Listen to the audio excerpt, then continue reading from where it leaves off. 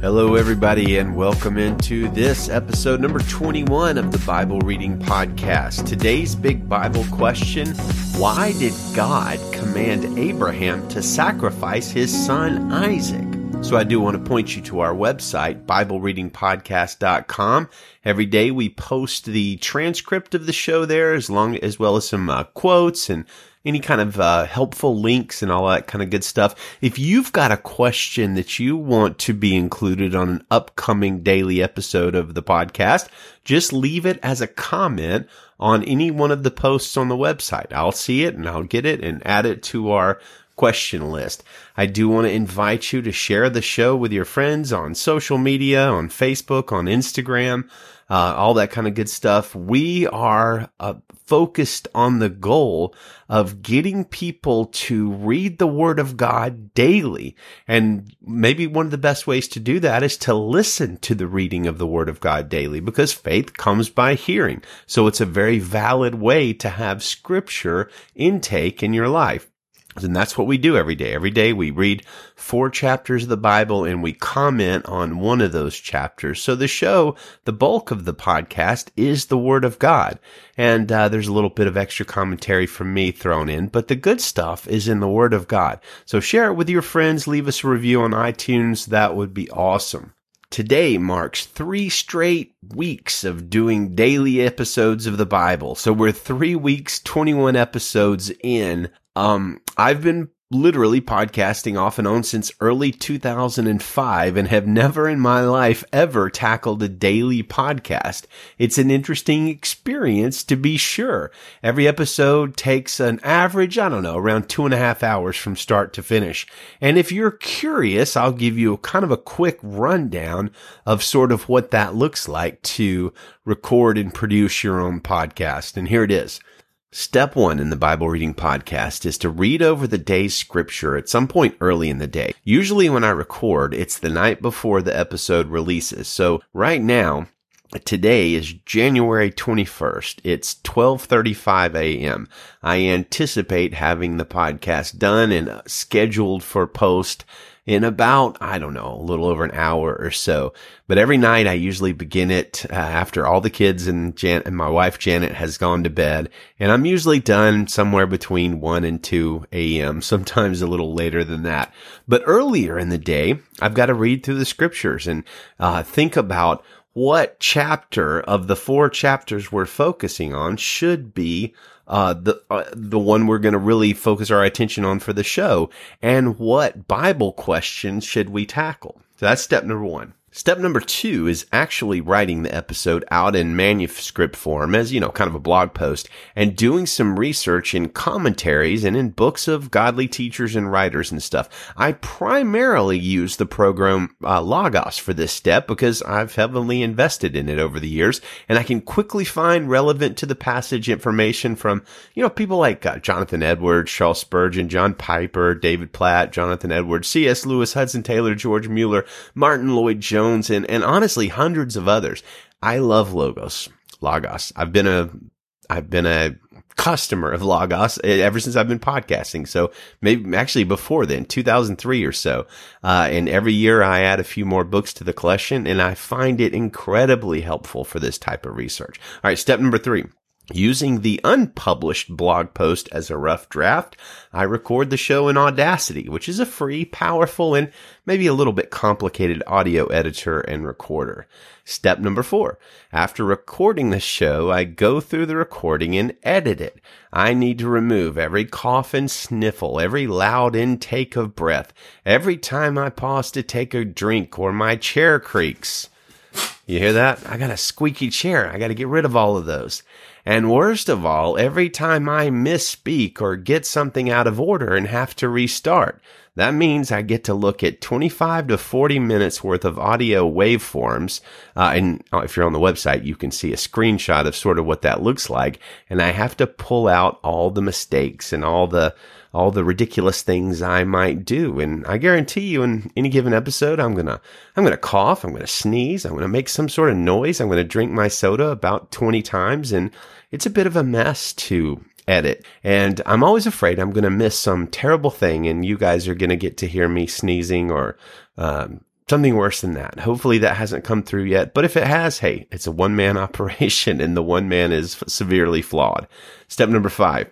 After editing the show in Audacity, I export it as a large WAV file and then upload it to a service called Auphonic, which is an audio cleanup service. Auphonic polishes up the audio, makes it sound a little better, and that process usually takes about 20 minutes because if you're a nerd, you know that WAV files can be kind of big. After that, I download the completed podcast audio file as a 96 kilobits per second MP3 file, and that takes me to the final step. The final step is probably my least favorite step at all, because I get to upload the completed MP3 to BibleReadingPodcast.com. I insert it into the blog post with my podcast host Libsyn, and they have a plugin. The plugin works fine, but I have to manually fill out all the details about the show by hand. The name of the show, the subtitle, the show number, the show season, the description, who's in the show, all keywords, and I have to put a thumbnail graphic and all of that kind of good stuff. And when I'm done with that, I've got to choose when to publish the episode. And usually I publish it at 3:30 in the morning Pacific time. So all of our friends on the East Coast, when they wake up, they can have it at 6:30 a.m. their time. And that's more or less how you make a podcast. Okay, wake up. All of you that fell asleep during that and you don't care about how to make a podcast, don't worry, I'm not going to talk about that a lot. It's time to get to the meat of the show. And that is our main Bible question of the day. Why in the world did God ask Abraham to sacrifice his only son? And before we discuss it, let's actually read about it. This is Genesis chapter 22, verse 1 in the Christian Standard Bible. After these things, God tested Abraham and said to him, "Abraham." "Here I am," he answered. "Take your son," he said, "your only son Isaac, whom you love. Go to the land of Moriah and offer him there as a burnt offering on one of the mountains I will tell you about." So Abraham got up early in the morning, saddled his donkey, and took with him 2 of his young men and his son Isaac. He split wood for a burnt offering and set out to go to the place God had told him about. On the 3rd day, Abraham looked up and saw the place in the distance. Then Abraham said to his young men, "Stay here with the donkey. The boy and I will go over there to worship. Then we'll come back to you." Abraham took the wood for the burnt offering and laid it on his son Isaac. In his hand he took the fire and the knife, and the 2 of them walked on together. Then Isaac spoke to his father Abraham and said, "My father?" And he replied, "Here I am, my son." Isaac said, "The fire and the wood are here, but where is the lamb for the burnt offering?" Abraham answered, "God himself will provide the lamb for the burnt offering, my son." Then the 2 of them walked on together. When they arrived at the place that God had told him about, Abraham built the altar there and arranged the wood. He bound his son Isaac and placed him on the altar on top of the wood. Then Abraham reached out and took the knife to slaughter his son. But the angel of the Lord called to him from heaven and said, "Abraham, Abraham." He replied, "Here I am." Then he said, "Do not lay a hand on the boy or do anything to him, for now I know that you fear God, since you have not withheld your only son from me." Abraham looked up and saw a ram caught in the thicket by its horns. So Abraham went and took the ram and offered it as a burnt offering in place of his son. And Abraham named that place, "The Lord will provide," or Jehovah Jireh. So today it is said, "It will be provided on the Lord's mountain." Then the angel of the Lord called to Abraham a second time from heaven and said, "By myself I have sworn. This is the Lord's declaration. Because you have done this thing and have not withheld your only son, I will indeed bless you and make your offspring as numerous as the stars of the sky and the sand on the seashore. Your offspring will possess the city gates of their enemies, and all the nations of the earth will be blessed by your offspring because you have obeyed my command." Abraham went back to his young men, and they got up and went together to Beersheba, and Abraham settled in Beersheba. Now after these things Abraham was told, "Milcah also has borne sons to your brother Nahor. Uz his firstborn, his brother Buz, Kemuel the father of Aram, Chesed, Hatzo, Pildash, Jidlaph, and Bethuel. And Bethuel fathered Rebekah. Milcah bore these 8 to Nahor, Abraham's brother. His concubine, whose name was Reumah, also bore Tebah, Gaham, Tahash, and Maacah. So, very strange and troubling situation here. As we've read, if you've been following along with the podcast the last few days, this episode of God providing Isaac has been building for years, decades. Abraham and Sarai cried out to God for a son, and God said, I'm going to give you a son. I'm going to give you a son. I'm going to give you a son. But it took years and years and years, and finally God provided. And then at some point shortly after that, God says, Abraham, I want you to take the son that I provided and sacrifice him. And it blows our mind when we think about, why would you want me to do that, God? It's just such an incredible situation. So how do we answer the question, why does God do this? So at the beginning of an answer to this difficult question, I'd like to point us all the way in the New Testament to the very end of the Gospel of Luke, chapter 24. In that chapter, Jesus has been crucified on the cross. He died. He was buried.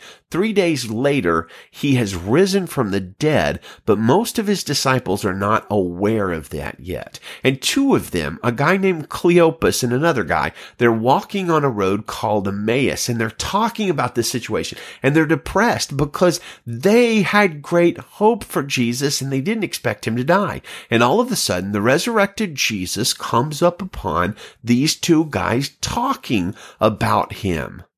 And Jesus asks them, hey, what are you guys talking about? And let's let Luke pick up the rest of the story in Luke chapter 24. So they said to him, we're talking about the things concerning Jesus of Nazareth, who was a prophet, powerful in action and speech before God and all the people, and how our chief priests and leaders handed him over to be sentenced to death, and they crucified him. But we were hoping that he was the one who was about to redeem Israel. Besides all this, it's the 3rd day since these things have happened. Moreover, some women from our group astounded us. They arrived early at the tomb, and when they didn't find his body, they came and reported that they'd seen a vision of angels who said he was alive. Some of those who were with us went to the tomb and found it just as the women had said, but they didn't see him. And Jesus said to them, how foolish you are, and how slow to believe all that the prophets have spoken. Wasn't it necessary for the Messiah to suffer these things and enter into his glory? Then, beginning with Moses and all the prophets, he interpreted for them the things concerning himself in all the scriptures. So this is our big clue, number 1. That the Old Testament scriptures point to Jesus. And if you're quite an astute person in the Bible right now, you're saying, wait a minute, Moses comes after Abraham, so he can't be talking about this situation. Well, when Jesus says beginning with Moses, he's talking about the first 5 books of the Bible, the Pentateuch, that were compiled or edited and much of it written by Moses. And so Jesus is saying, essentially, beginning with Genesis, he interpreted for them all the things concerning himself in all the scriptures. Because the fact of the matter is, the entire Bible points to Jesus. This passage here in particular, Genesis chapter 22, is a foreshadowing of the ministry of Jesus. Consider all the parallels between Isaac's almost sacrifice and Jesus' actual sacrifice. And I'm going to give you a list here, courtesy of the website gotquestions.org, which is linked in our blog post on BibleReadingPodcast.com. The Old Testament story of Abraham is the basis of the New Testament teaching of the atonement, the sacrificial offering of the Lord Jesus on the cross for the sin of mankind. Jesus said many centuries later, your father Abraham rejoiced at the thought of seeing my day. He saw it and was glad. John 8:56. Here's some parallels between the 2 biblical accounts. Verse 2 says, take your son, your only son, Isaac. John 3:16 says, for God so loved the world that he gave his one and only son. Verse 2 says, go to the region of Moriah, sacrifice Isaac there. It is believed that this is the area where the city of Jerusalem was built many years later, where Jesus was crucified outside its city walls. Verse 2 says, sacrifice Isaac there as a burnt offering. 1 Corinthians 15:3 says, Christ died for our sins according to the scriptures. Verse 6 says, Abraham took the wood for the burnt offering and placed it on his son Isaac. And John 19 verse 17 refers to Jesus carrying his cross to the place of crucifixion. Verse 7 in Genesis says, but where is the lamb for the burnt offering? And in John 1:21, John the Baptist, when he saw Jesus, said, behold, the Lamb of God who takes away the sin of the world. Isaac, the son, acted in obedience to his father in becoming the sacrifice. We see that in verse 9. And Jesus prayed in Matthew 26:39, my Father, may this cup be taken from me, yet not as I will, but as you will. Do you see the parallels there between Isaac and Jesus? Picture young Isaac trudging up the hill of Moriah, heading towards the sacrifice with a heavy weight of wood strapped to his back and weighing him down. And then, hundreds of years later, Jesus, the only begotten Son of God, trudging up a similar hill, maybe the exact same hill, with the wood of the cross strapped to his back, heading to his own sacrifice. In both cases, the Father is leading the Son to his death, and in both cases, the Son obediently follows. Would Abraham have gone through this and actually killed his son?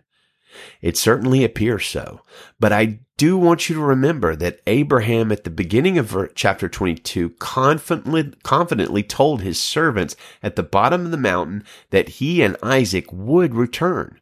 Also recall that Abraham in faith told Isaac his son that God himself would provide the sacrifice. I don't think Abraham was tricking Isaac. I believe he was trusting in God to spare Isaac, or maybe even to raise Isaac from the dead, because Hebrews 11:19 says Abraham considered God to be able even to raise someone from the dead. So the almost sacrifice of Isaac is a picture to us of the very real sacrifice of Jesus. Our astonishment and even offense at the seeming audacity of God to grant Abraham a child and then shortly after demand a sacrifice shows to us the worth of Isaac and the worth of a child and the depth of a father's love. We, those of us who are parents, and even if you're not a parent, you can probably sympathize with Abraham on a deep level, and you can begin to fathom the cost of giving up a child. And that is the precise point of this passage. That Abraham was willing to sacrifice Isaac showed Abraham's level of trust in God. It showed his deepest feelings towards God. Likewise, God's willingness to sacrifice his one and only begotten son shows us the depth of feelings that he has towards his people. The beautiful exchange that happens atop Mount Moriah when the ram is substituted for the beloved Isaac looks forward to an even more beautiful exchange that will happen in the future when we are the ones scheduled to be sacrificed on the cross for our sins, and deservedly so, but God rescues us through his son at the last minute, and he is sacrificed in our place. Jesus is the sacrificial ram that saves the life of us in the same way that the ram caught in the thicket hundreds of years before gave his life for the life of Isaac. Now let me close this section with some really great thoughts from a writer named Glenn Scrivener from the Gospel Coalition website. So the whole episode concludes, Abraham called that place the Lord will provide. And to this day it is said, on the mountain of the Lord it will be provided. Genesis 22:14. Notice, says Glenn, the future tense. God will provide. What will he provide? the Lamb of God, the offspring of Abraham, the beloved Son, the hope of the world. One day on that very mountain, God would provide the ultimate atonement, and many knew it. For centuries afterward, they would point to that hill and say, the true sacrifice is coming, and that's where he'll be provided. God didn't ask Abraham to go through with the sacrifice, but one dark Friday, God would provide. The beloved Son of the Father would walk willingly up that hill, carrying the wood on his back, and there he would be slain to save and bless the world. If we attempt to read the Bible primarily as a rule book, it crumbles between our fingers. With such a mindset, Genesis 22 is a scandal and a barrier to faith. But when the Bible is read as intended, we see it as a testimony to Jesus. Suddenly, we realize that all the Bible and all the believers in every age are fixed on the one truth that towers above all the others. Look, the Lamb of God who takes away the sin of the world. John 1:29. So if you've got any feedback on that answer, as always, you can leave it as a comment at BibleReadingPodcast.com. That gets us to Nehemiah chapter 11, verse 1 in the Christian Standard Bible. Now the leaders of the people stayed in Jerusalem, and the rest of the people cast lots for 1 out of 10 to come and live in Jerusalem, the holy city, while the other 9/10 remained in their towns. The people blessed all the men who volunteered to live in Jerusalem. These are the heads of the province who stayed in Jerusalem, but in the villages of Judah, each lived on his own property in their towns. The Israelites, priests, Levites, temple servants, and the descendants of Solomon's servants, while some of the descendants of Judah and Benjamin settled in Jerusalem. Judah's descendants: Athaiah, son of Uzziah, son of Zechariah, son of Amariah, son of Shephatiah, son of Mahalalel, of Perez's descendants, and Maasai, son of Baruch, son of Kol-Hatzah, son of Hazaiah, son of Adiah, son of Jolarib, son of Zechariah, a descendant of the Shilonite. The total number of Perez's descendants who settled in Jerusalem was 468 capable men. These were Benjamin's descendants: Sallu, son of Meshullam, son of Joed, son of Pedaiah, son of Koliah, son of Maaseiah, son of Ithiel, son of Jeshaiah, and after him Gabai and Salai, 928. Joel, son of Zichri, was the officer over them, and Judah, son of Hasenuah, was second in command over the city.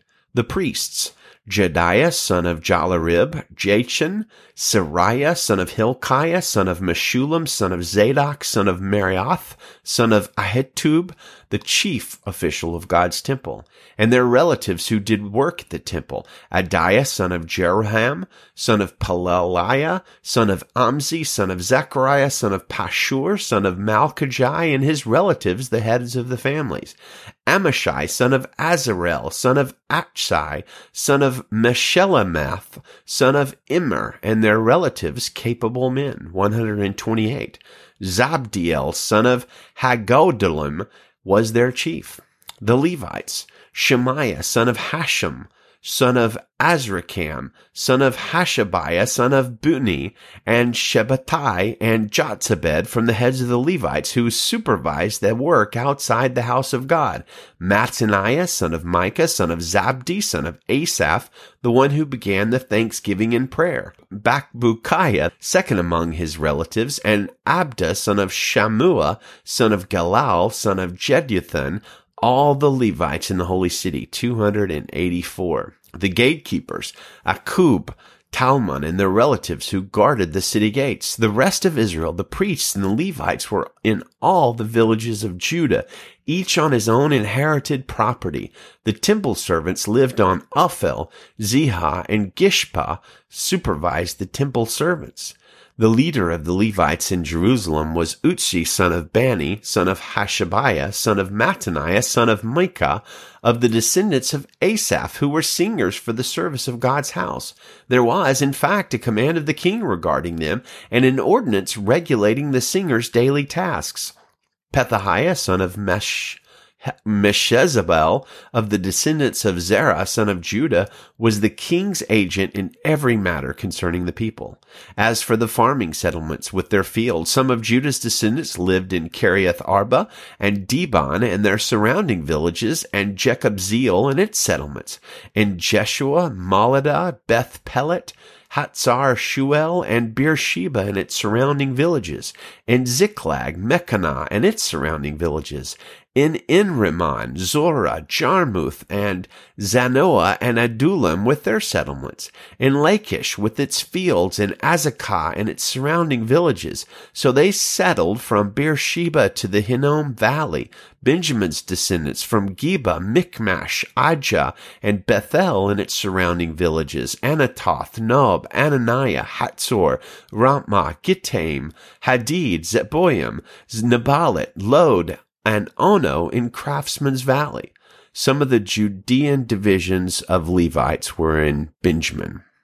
Now, when I meet some of these people in heaven, I'm going to have some splaining to do about how I pronounce their names.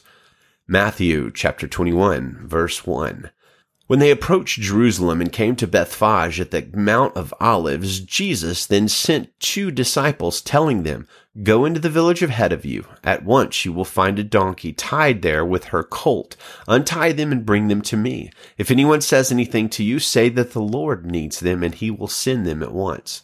This took place so that what was spoken through the prophet might be fulfilled. "Tell daughter Zion, see, your king is coming to you, gentle and mounted on a donkey, and on a colt, the foal of a donkey."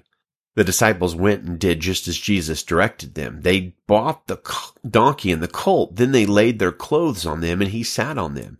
A very large crowd spread their clothes on the road. Others were cutting branches from the trees and spreading them on the road. Then the crowds who went ahead of him and those who followed shouted, "Hosanna to the Son of David!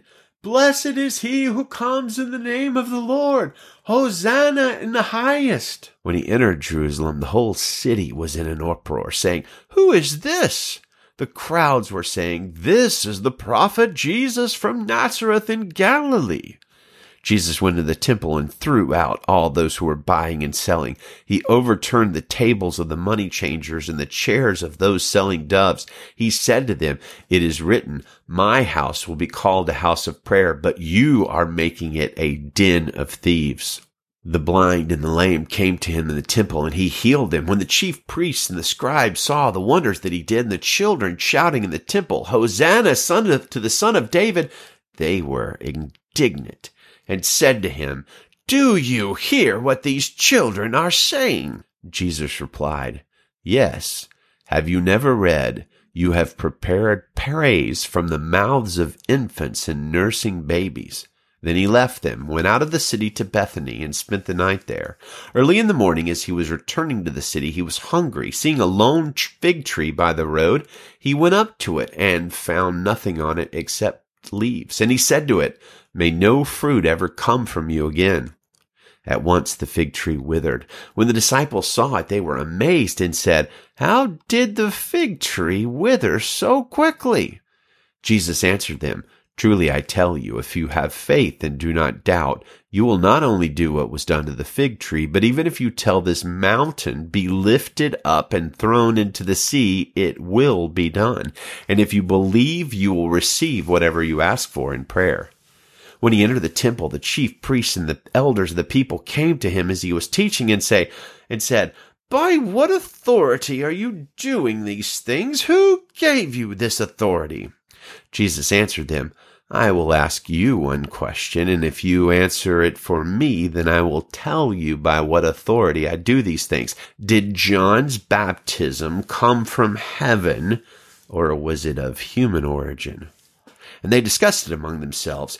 "If we say from heaven, he will say to us, 'Then why didn't you believe him?' But if we say of human origins, well, we're afraid of the crowd, because everyone considers John to be a prophet." So they answered Jesus, "We don't know."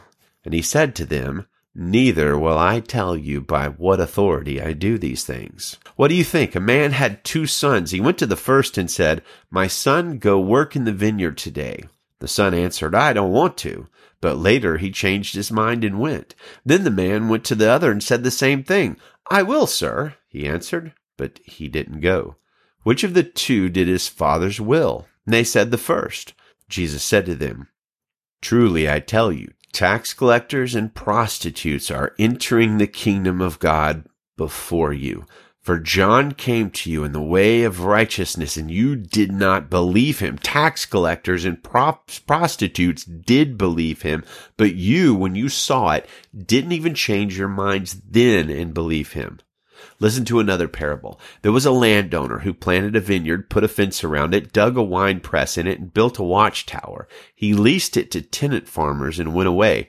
When the time came to harvest fruit, he sent his servants to the farmers to collect his fruit. The farmers took his servants, beat one, killed another, and stoned a third. Again, he sent other servants, more than the first group, and they did the same to them. Finally, he sent his son to them. They will respect my son, he said. But when the tenant farmers saw the son, they said to each other, This is the heir. Come, let's kill him and take his inheritance.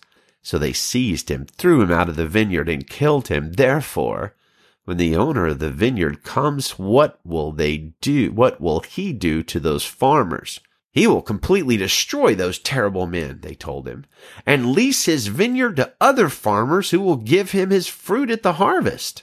Jesus said to them, Have you never read in the Scriptures, the stone that the builders rejected has become the cornerstone? This is what the Lord has done, and it is wonderful in our eyes. Therefore I tell you, the kingdom of God will be taken away from you and given to a people producing its fruit. Whoever falls on this stone will be broken to pieces, but on whomever it falls, it will shatter him. When the chief priests and the Pharisees heard his parables, they knew he was speaking about them.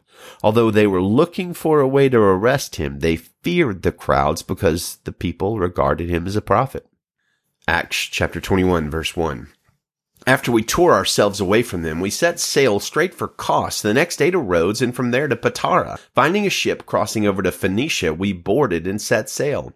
After we sighted Cyprus, passing to the south of it, we sailed on to Syria and arrived at Tyre, since the ship was to unload its cargo there. We sought out the disciples and stayed there 7 days.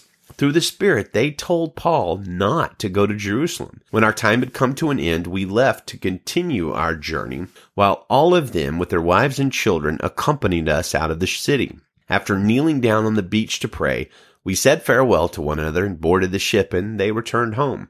When we completed our voyage from Tyre, we reached Ptolemais, where we greeted the brothers and sisters and stayed with them for a day. The next day we left and came to Caesarea, where we entered the house of Philip the evangelist, who was one of the 7, and stayed with him. This man had 4 virgin daughters who prophesied. After we had been there for several days, a prophet named Agabus came down from Judea. He came to us, took Paul's belt, tied his own feet and hands, and said, This is what the Holy Spirit says. In this way, the Jews in Jerusalem will bind the man who owns this belt and deliver him over to the Gentiles. When we heard this, both we and the local people pleaded with Paul not to go to Jerusalem. But Paul replied, What are you doing, weeping and breaking my heart? For I am not ready not only to be bound, but also to die in Jerusalem for the name of the Lord Jesus. Since he would not be persuaded, we said no more except, The Lord's will be done. After this, we got ready and went up to Jerusalem. Some of the disciples from Caesarea also went with us and brought us to Mnason of Cyprus, an early disciple with whom we were to stay. When we reached Jerusalem, the brothers and sisters welcomed us warmly. The following day, Paul went in with us to James, and all the elders were present. After greeting them, he reported in detail what God had done among the Gentiles through his ministry. When they heard it, they glorified in God and said, You see, brother, how many thousands of Jews there are who believed, and they are all zealous for the law. But they have been informed about you, that you are teaching all the Jews who are among the Gentiles to abandon Moses, telling them not to circumcise their children or to live according to our customs. So, what is to be done. They will certainly hear that you have come. Therefore do what we tell you. We have 4 men who have made a vow. Take these men, purify yourself along with them, and pay for them to get their heads shaved. Then everyone will know that what they were told about you amounts to nothing, but that you yourself are also careful about observing the law. With regard to the Gentiles who have believed, we've written a letter containing our decision that they should keep themselves from food sacrificed to idols, from blood, from what is strangled, and from sexual immorality. So the next day Paul took the men, having purified himself along with them, and entered the temple, announcing the completion of the purification days when the offering would be made for each of them. When the 7 days were nearly over, some Jews from the province of Asia saw him in the temple. They stirred up the whole crowd and seized him, shouting, "Fellow Israelites, help! This is the man who teaches everyone everywhere against our people, our law in this place. What's more, he also brought Greeks into the temple and has defiled this holy place." For they had previously seen Trophimus the Ephesian in the city with him, and they supposed that Paul had brought him into the temple. The whole city was stirred up, and the people rushed together. They seized Paul, dragged him out of the temple, and at once the gates were shut. As they were trying to kill him, word went up to the commander of the regiment that all Jerusalem was in chaos. Taking along soldiers and centurions, he immediately ran down to them. Seeing the commanders and the soldiers, they stopped beating Paul. Then the commander approached, took him into custody, and ordered him to be bound with 2 chains. He asked who he was and what he had done. Some in the crowd were shouting one thing and some were another. Since he was not able to get reliable information because of the uproar, he ordered him to be taken into the barracks. When Paul got to the steps, he had to be carried by the soldiers because of the violence of the crowd. For the mass of people followed, yelling, "Get rid of him!" As he was about to be brought into the barracks, Paul said to the commander, "Am I allowed to say something to you?" He replied, "Oh, you know how to speak Greek. Aren't you the Egyptian who started a revolt some time ago and led 4,000 men of the assassins into the wilderness?" Paul said, "I am a Jewish man from Tarsus of Cilicia, a citizen of an important city. Now I ask you, let me speak to the people." After he had given permission, Paul stood on the steps and motioned with his hand to the people. When there was a great hush, he addressed them in Aramaic. And tomorrow we'll find out what he says. Well, I hope the passages today were encouraging to you. Whether you feel like they were or not, I know for both of us, they were edifying for our spirit man, and that they built us up and they pointed us to Jesus. And that's our goal. Thanks for listening today.